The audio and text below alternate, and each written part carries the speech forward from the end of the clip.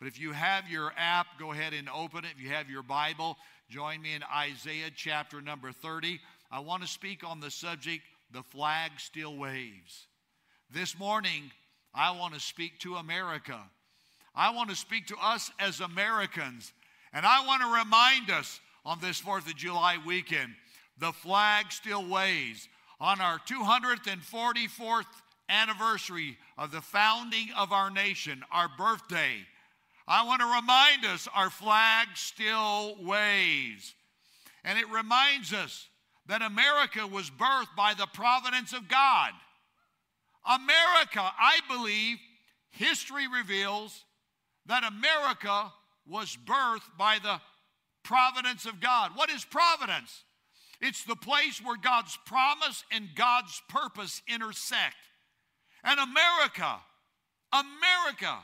as a nation, was birthed out of the providence of God. And sometimes in America, in our individualistic mindset and culture, it's hard for us Americans because we think so much the individual, our individual personal rights, to understand the sense of God has a providential assignment for our country.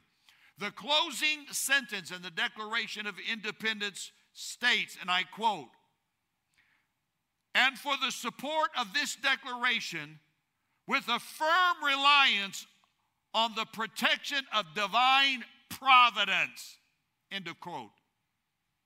The framers, our founders, believed that the country in which they would sign their name and pledge their fortunes to establish was the product of divine providence. The United States of America is the longest serving constitutional government in the world today. 244 years. France, and during that time, has had 15 governments. In the 20th century, Russia had 4. Poland has had 7. 244 years continual constitutional government. America was founded by the providence of God. Now I have to acknowledge, and you would too, and history reveals, America is not perfect. America is not perfect. Both our culture and history reveals that. But in the words of one of the popes said, if God did not forgive the world, it would not exist. I agree with that. God has shined His grace and His favor upon our nation. And many times we have not lived up to God's standard, but God has a purpose for our nation. Our national anthem, penned by Francis Scott Key. Do you know it's a question mark? Oh, say, can you see? Does the banner still wave? It's a question.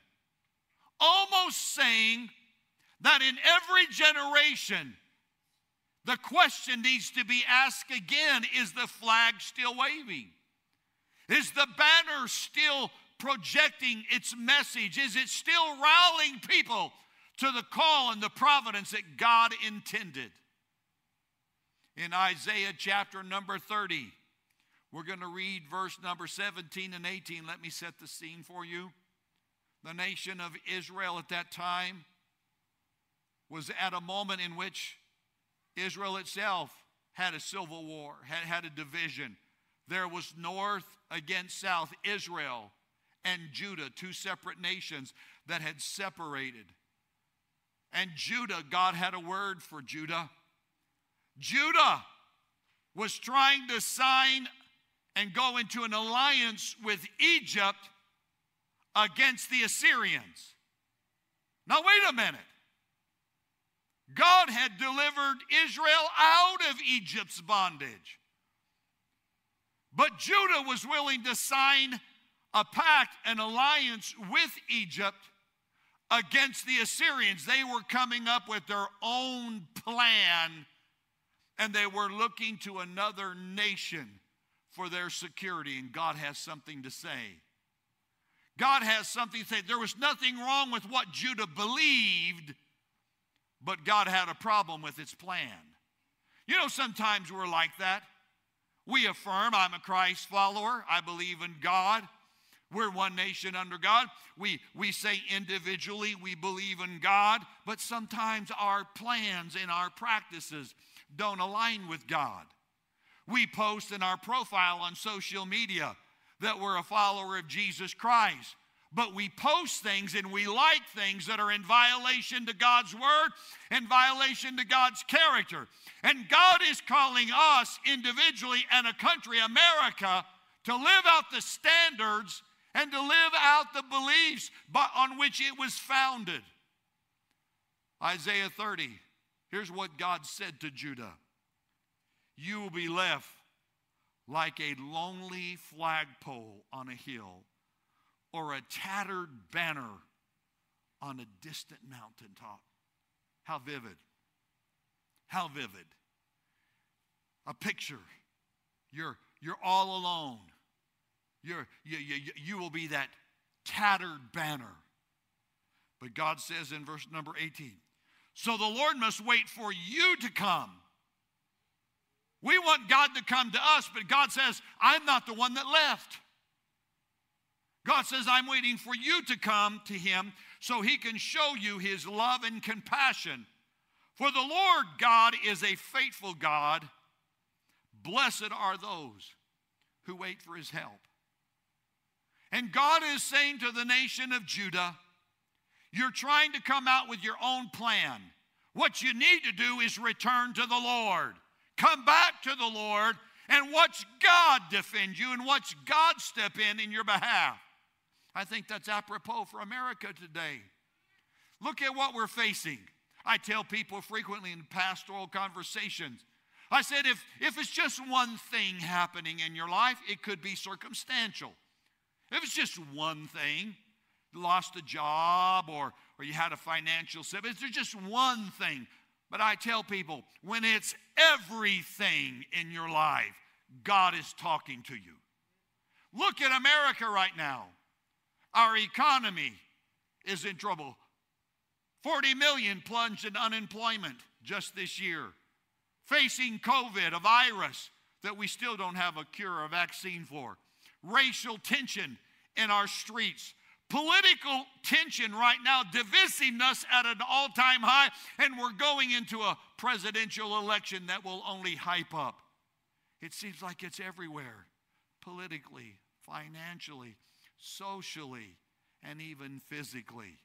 And again, I repeat, when it's everything, God is trying to talk to you.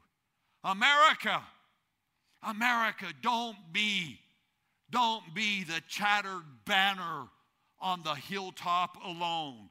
Return to God. Our founding fathers understood, and we must reaffirm, that our nation was founded because of the providence of God, and we must live out God's standard.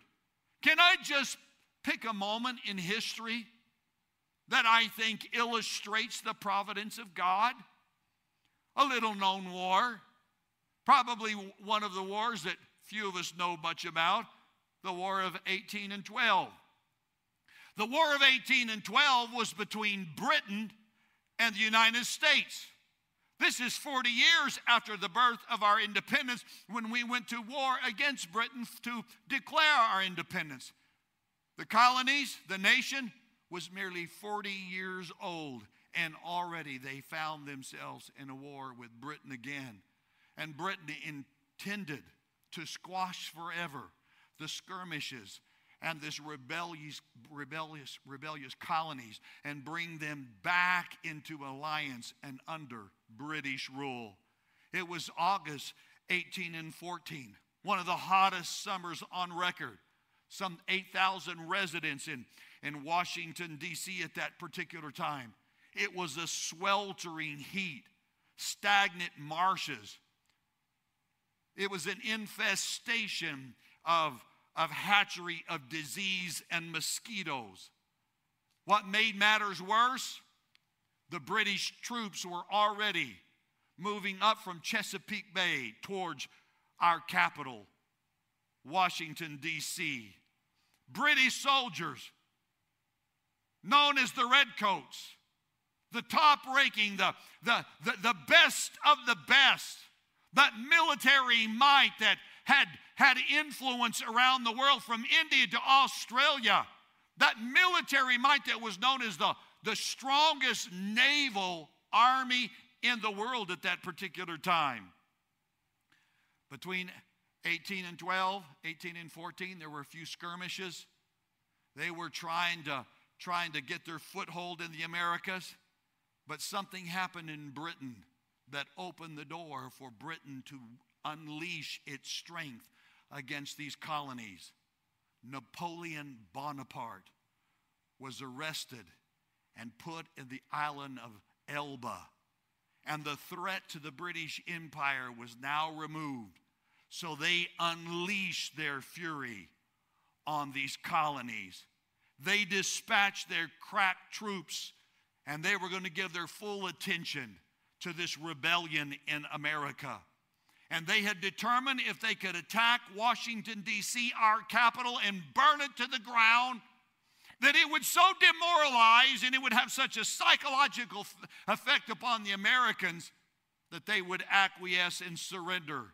4,500 troops began to move towards Washington, D.C., the British Redcoats. There was an effort at a place called Bladensburg to make a stand against them.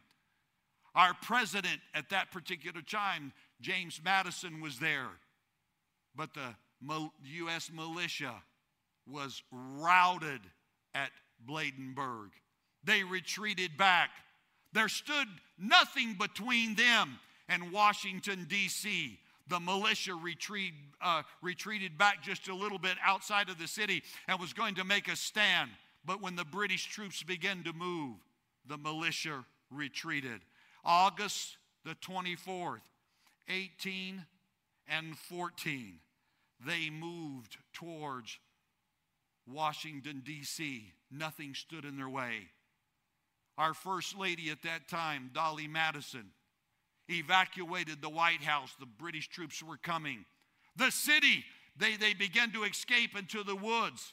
Dolly Madison, in a hurry, loaded a few things she could on the back of a wagon, and she would escape across the Potomac, pulling off of the wall at the last moment a painting of our first president, President George Washington. There, other things were left in the White House. There was food left on the table. When the British soldiers arrived, they sat down in the White House on the table and ate the food, pillaged and plundered the White House and burned it. Began a process of pillaging Washington, D.C. The next day, on the 25th of August, they were going to continue their pillage and burn Washington, D.C. to the ground. But the storm of all storms would come. Some historians say miraculously, the hand of God intervened. The hot weather, the weather at that particular time began to turn.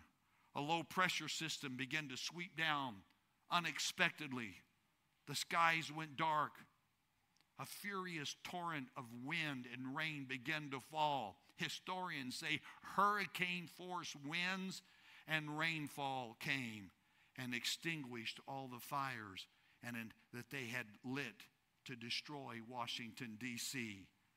While this storm was going on, a tornado set down in Washington, D.C., and it began to pick up the cannons of the British troops and begin to throw them and strew them in every direction and destroy them.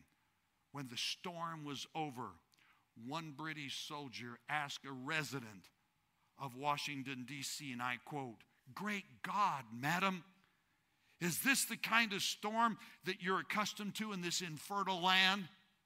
And she spoke to this British soldier, said, "No, that was the providence of God to drive out our enemies from this city." History records there were more casualties by that storm upon the British soldiers than the battle at Bladensburg. with our Capitol smoldering, the White House burned down. It was September the 11th, 1814. Yes, 9/11. September the 11th, 1814. The British soldiers began to move towards Baltimore. Understanding they had already pillaged Washington, there was one city left, and if they could bring it down, they believed they could crush this new founding nation called the United States, and they could seize it again as a British colony. They began to move up Chesapeake Bay. They began to move in every direction towards Baltimore. Then on September the 11th, 1814, church bells began to ring. Militia left church pews, gathered together for what was considered at that time the one last stand against their enemy at a place called Fort McHenry. To keep the British ships and soldiers from reaching Baltimore, there were business owners at that time that took their ships and sank them in the bay to make a blockade. They sacrificed everything, their livelihood, to save the nation. And then there were soldiers, that militia, that gathered on a little island called Fort McHenry. Their cannons were not strong enough to hurl the cannonballs out against the 100 ships that were coming against them. And for 25 hours, there was a bombardment. Began to rain down on them cannonballs, the assault on that fort. If the fort fell, they would have Baltimore. And if they had Baltimore, they believed they would have the nation. And for 25 hours, they endured it. It was Major Armistead said that he believed some 1,500 cannonballs and rockets and bombs landed on that fort. It was Francis Scott Key that watched that bombardment, and he penned the words that would later become our national anthem as he described it, what he saw that night, that there were rockets, red glare, and bombs bursting in air. That was the battle. That was the assault that Francis Scott Key wrote about. When the battle was over, it revealed miraculously only 4 U.S. soldiers had died in that 25-hour bombardment. The British soldiers were so disillusioned and lost heart, they retreated the British fleet back to Bermuda. One more battle would ensue. One more battle would ensue in the War of 18 and 14, and it would occur in 18 and 15. It would be Andrew Jackson's sharpshooters. The last stand, as it were. 10,000 British soldiers began to move and began to seize villages under the cover of darkness and under the cover of a fog. They had nothing to stop them. But as it were, when they got at a strategic point, there, Andrew Jackson's sharpshooters were poised, way outnumbered, outgunned, but they had positioned themselves in a strategic place, and then all of a sudden the fog lifted, and Andrew Jackson's soldiers began to fire. 2,042 casualties on the British soldiers and only 71 Americans casualties that day.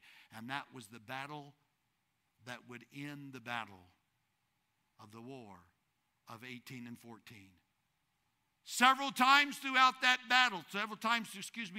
war, it was thought that the hopes of this new nation, the United States, was over. The strongest military might in the world, who had flexed its power around the world, should have crushed this new founding country. And they were about to. The government of Britain was about to unleash its final fury upon this nation in 18 and 15. Then all of a sudden, something very strange happened. Napoleon escaped from the island of Elba, and they were forced to call all of their ships and all of their troops from around the world back to defend their homeland. And when we were about to breathe our last breath, an incident of history turned it around, and America had peace, and America survived the war of 1812. Time and again, God's hand intervened. President James Madison, at the conclusion of the war, in March the 4th, 1815, issued a proclamation that was passed by both houses of Congress, and it was a day of religious thanksgiving for God's hand upon America. And I quote from that proclamation, "A day of thanksgiving and of devout acknowledgement to God Almighty for His great goodness manifested in restoring to them the blessing of peace. No people ought to feel greater obligation of celebration of goodness of the great disposer of events and the destiny of nations than the people of the United States. His kind providence originally conducted them. He's protected, cherished them under the difficulties and trials by which they have faced. And He determined that day was a day of proclamation and thanksgiving." What am I saying? The flag still waved.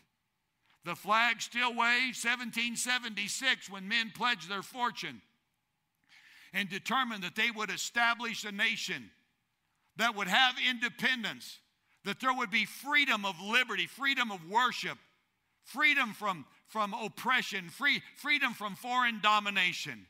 The flag waved that day.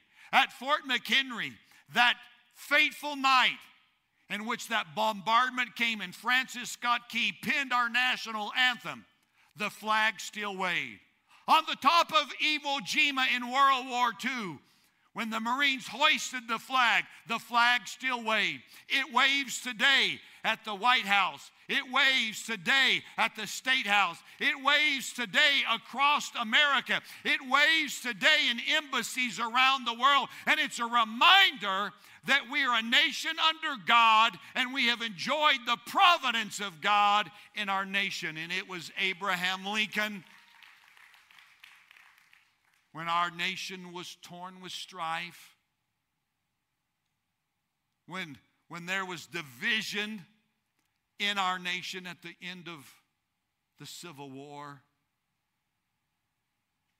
he gave a speech at a place called Gettysburg, at a battlefield. And he said, and I quote, that this nation under God shall have a new birth of freedom. End of quote. And today, I think it's appropriate for us as Americans to be reminded and to call us back. It's time that America have a new birth of freedom under God. That phrase in our Pledge of Allegiance seems appropriate to be reminded today. Let me point out key statements in that sentence. One nation. Yeah, one nation. One people. One nation. We describe ourselves too frequently in America as I'm on the red or the blue side. I'm a Republican, Democrat, or independent. It's not about the red or the blue. It's about the red, white, and blue. It's about one nation.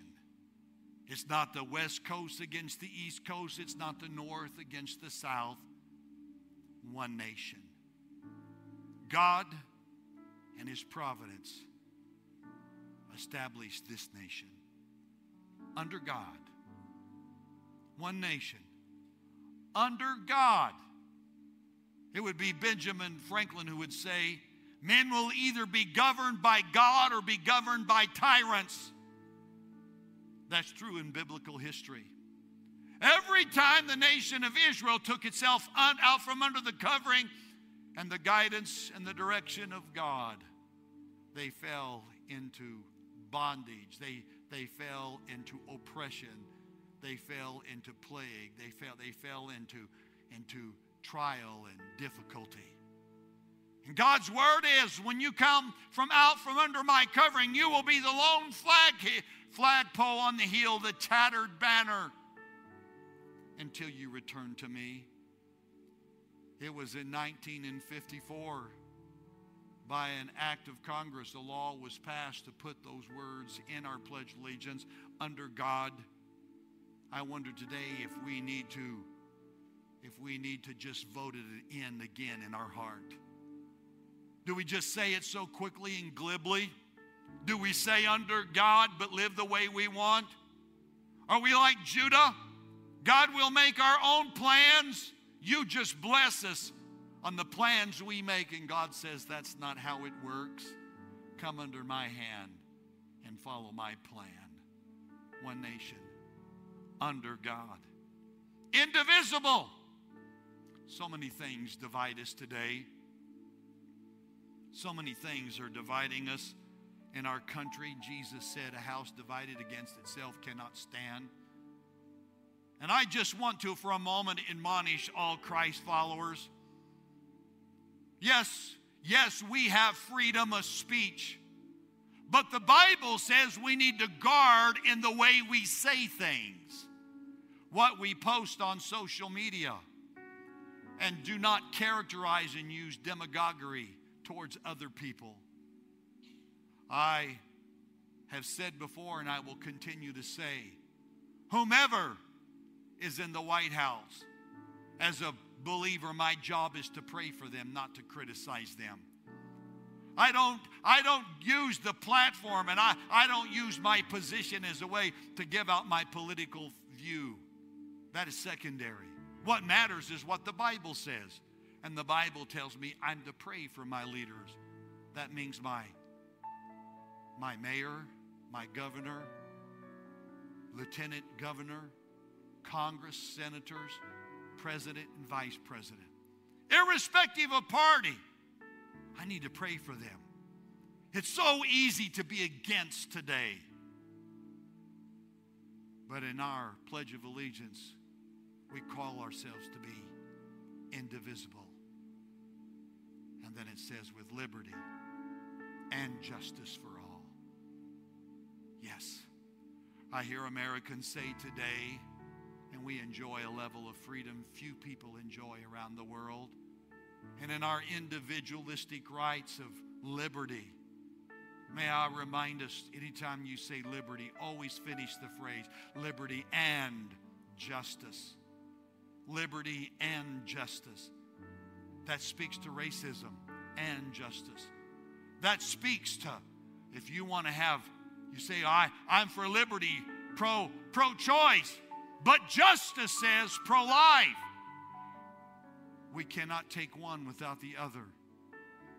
And I call upon America today to be one not just of liberty, but of justice. And I call us, according to 2 Chronicles 7 and 14. Many of you are already quoting the verse in your mind. But if you don't know what that verse is, let me share it with you. For those online, let me share it with you. 2 Chronicles 7:14. If my people, who are called by my name, will humble themselves and pray and seek my face and turn from their wicked ways, I will hear from heaven. I will forgive their sin. I will heal their land. That's God's promise. 7:14. 2 Chronicles 7:14. So here's what we're going to do. On 7/14, July the 14th, 7/14, we're going to have a 7/14 prayer moment from 2 Chronicles 7:14.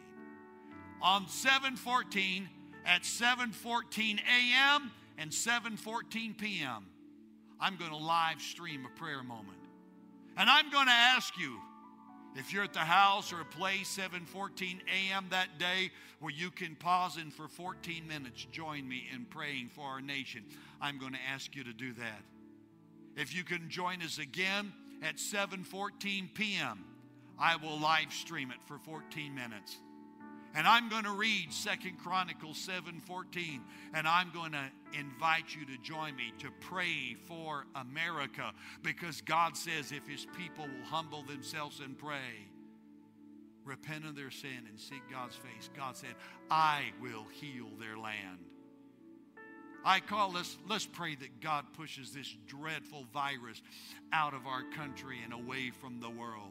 Let's pray that division in America, God can heal that breach once and for all. Not just suppress it and let another issue, social issue, unearth it again and it erupt and cause us for American to turn against America. Let's pray that God will intervene and turn the heart of America back to God. That's our 7:14 prayer. And I'm going to invite you to join me. Not only now, but I'm going to invite you to join me on that day. We're going to ask our church family, the Westover family, to set aside July the 14th as a day of fasting and prayer. You may want to fast a meal that day. You may want to fast the whole day. You may want to just turn off your social media that day. That would be a wonderful fast. That would be a wonderful fast if we could just unplug from all the social media and all that we consume and put our focus upon God on 7:14. Would you join me now in standing? And we're going to pray for our country and pray for our leaders. We're going to pray that God will heal our land. Join me. Father, at this moment, we pause, not only for those that are in the room, but those that are in the online church. And we say, God, as your people, we call upon you. We remind ourselves we're nothing without you. Oh, God, we need you. Oh, God, we call upon you. Oh, God of heaven, hear our voice, hear our cry. God, we ask you, Lord, to forgive us of our sin. God, forgive us of our neglect. God, forgive us of our insensitivity. God, forgive America for drifting from you. And we ask you, Lord, let America return to the Lord. Let America serve God. Let America say again, one nation under God. I pray today for our president, our vice president, our Congress and our senators, irrespective of party. God, they're elected, and I'm to pray for them. I pray, God, you'll protect them. I pray, God, protect their family. I pray, Lord, give them wisdom. God, help them bring our country together and not divide our country, not to be polarized on party platforms, but to join together and work together as Americans. I pray for our governor and lieutenant governor. I pray, God, for our senators in Austin, our mayor, our city council. Watch out for them. God, they have responsibilities on their shoulders right now that are unique during these troubling, trying times. I ask you, God, for our healthcare workers, our frontline workers, have your hand upon them and their family during this time. Protect their family. Oh God, in the name of Jesus, this dreadful virus, drive it from our land. God, in the name of Jesus, let us see the hand of God at work, as we have seen providentially at times that there have been disasters that have been turned back from America, only explained by divine providence. Let us see your hand at work again in America. God, I pray over families, those whose businesses have been affected by the economy, those whose jobs are being affected, either furlough or downsizing. I pray, God, your care over them, over their family and their relatives. God, for students that were dislodged from schooling, and now we're anticipating in just about 6 or 7 weeks school to start again.